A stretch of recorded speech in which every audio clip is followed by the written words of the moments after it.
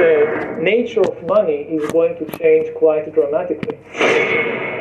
The old systems of trust and of ownership will have to adapt radically. Maybe the financial system will become so complicated as AI takes over more and more of the action that it will be just too complicated for the human mind. So how does a system function when no human really understands it? Maybe the ultimate destiny of Homo sapiens is just be consumers. You don't need humans for anything except as consumers.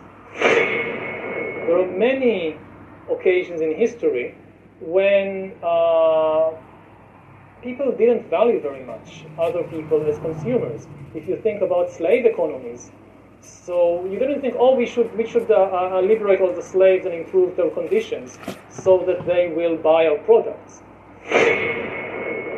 And in the future, slavery is unlikely to return. If you need less humans, you definitely don't need slaves. But you could, for example, encounter a situation in which machines are also the consumers. You need consumers, but even in consumption, somebody is doing a better job than humans.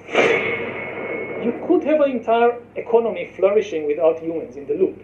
You can have one corporation that mines ore and produces steel and sells it to a second corporation that produces robots. And they are sold back to the mining corporation that mines more steel, more iron, produces steel, sell it to the robotics corporation. And these two corporations can form an entire economic ecosystem which can spread from planet Earth to other planets and throughout the galaxy, just colonizing new planets and asteroids to mine things, and you just don't need humans in the loop.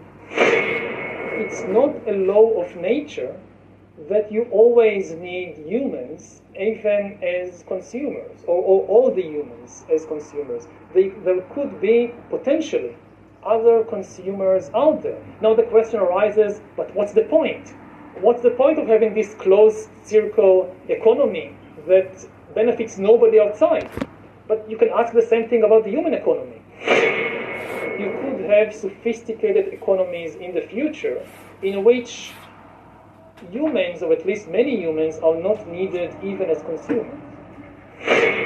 Now, I think it's specifically about Europe, is how few people are willing to kill or be killed for nationalism, which is a wonderful development, don't get me wrong. A century or two ago, to decide a question like whether Britain should be part of a European Union or an allegedly independent country, you would need a big war with millions of people being killed and injured and so forth. As far as I know, in Brexit, only one person lost her life, a British MP who was murdered by some fanatic. And the rest of the people just followed whatever the referendum said. And it's the same with the Scottish referendum.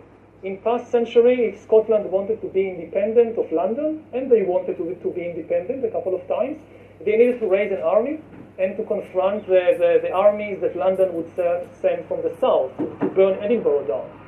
Now they just go to a referendum, and almost everybody just accepts the results. Very few people are willing to actually be killed or to kill. The three biggest problems we face are nuclear war, climate change, and technological disruption. And none of these problems can be solved on the level of a single nation.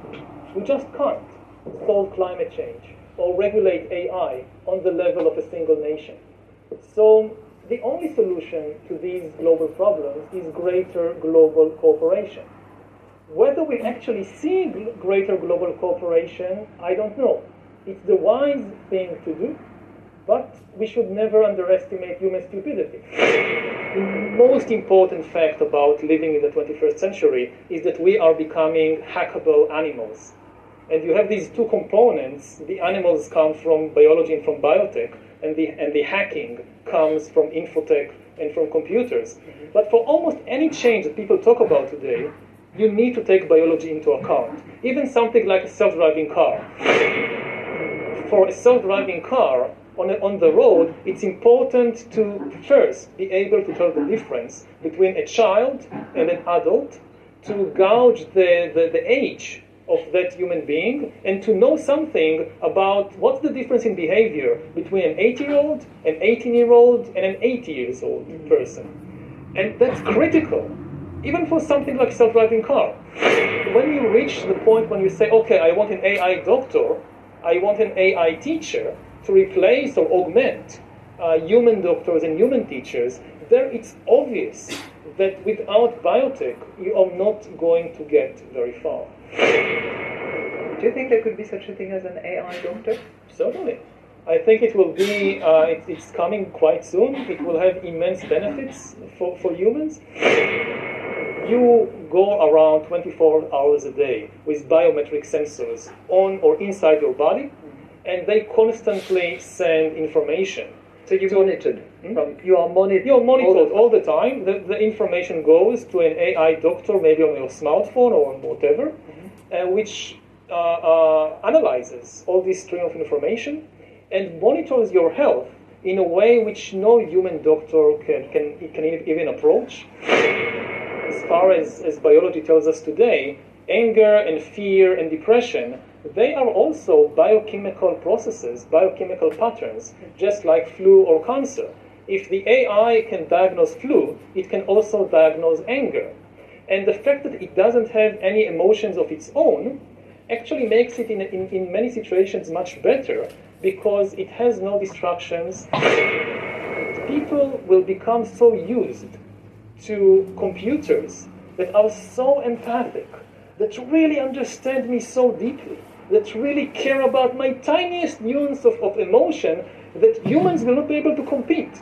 We will become intolerable to all these humans who don't understand us the way that the computers understand us.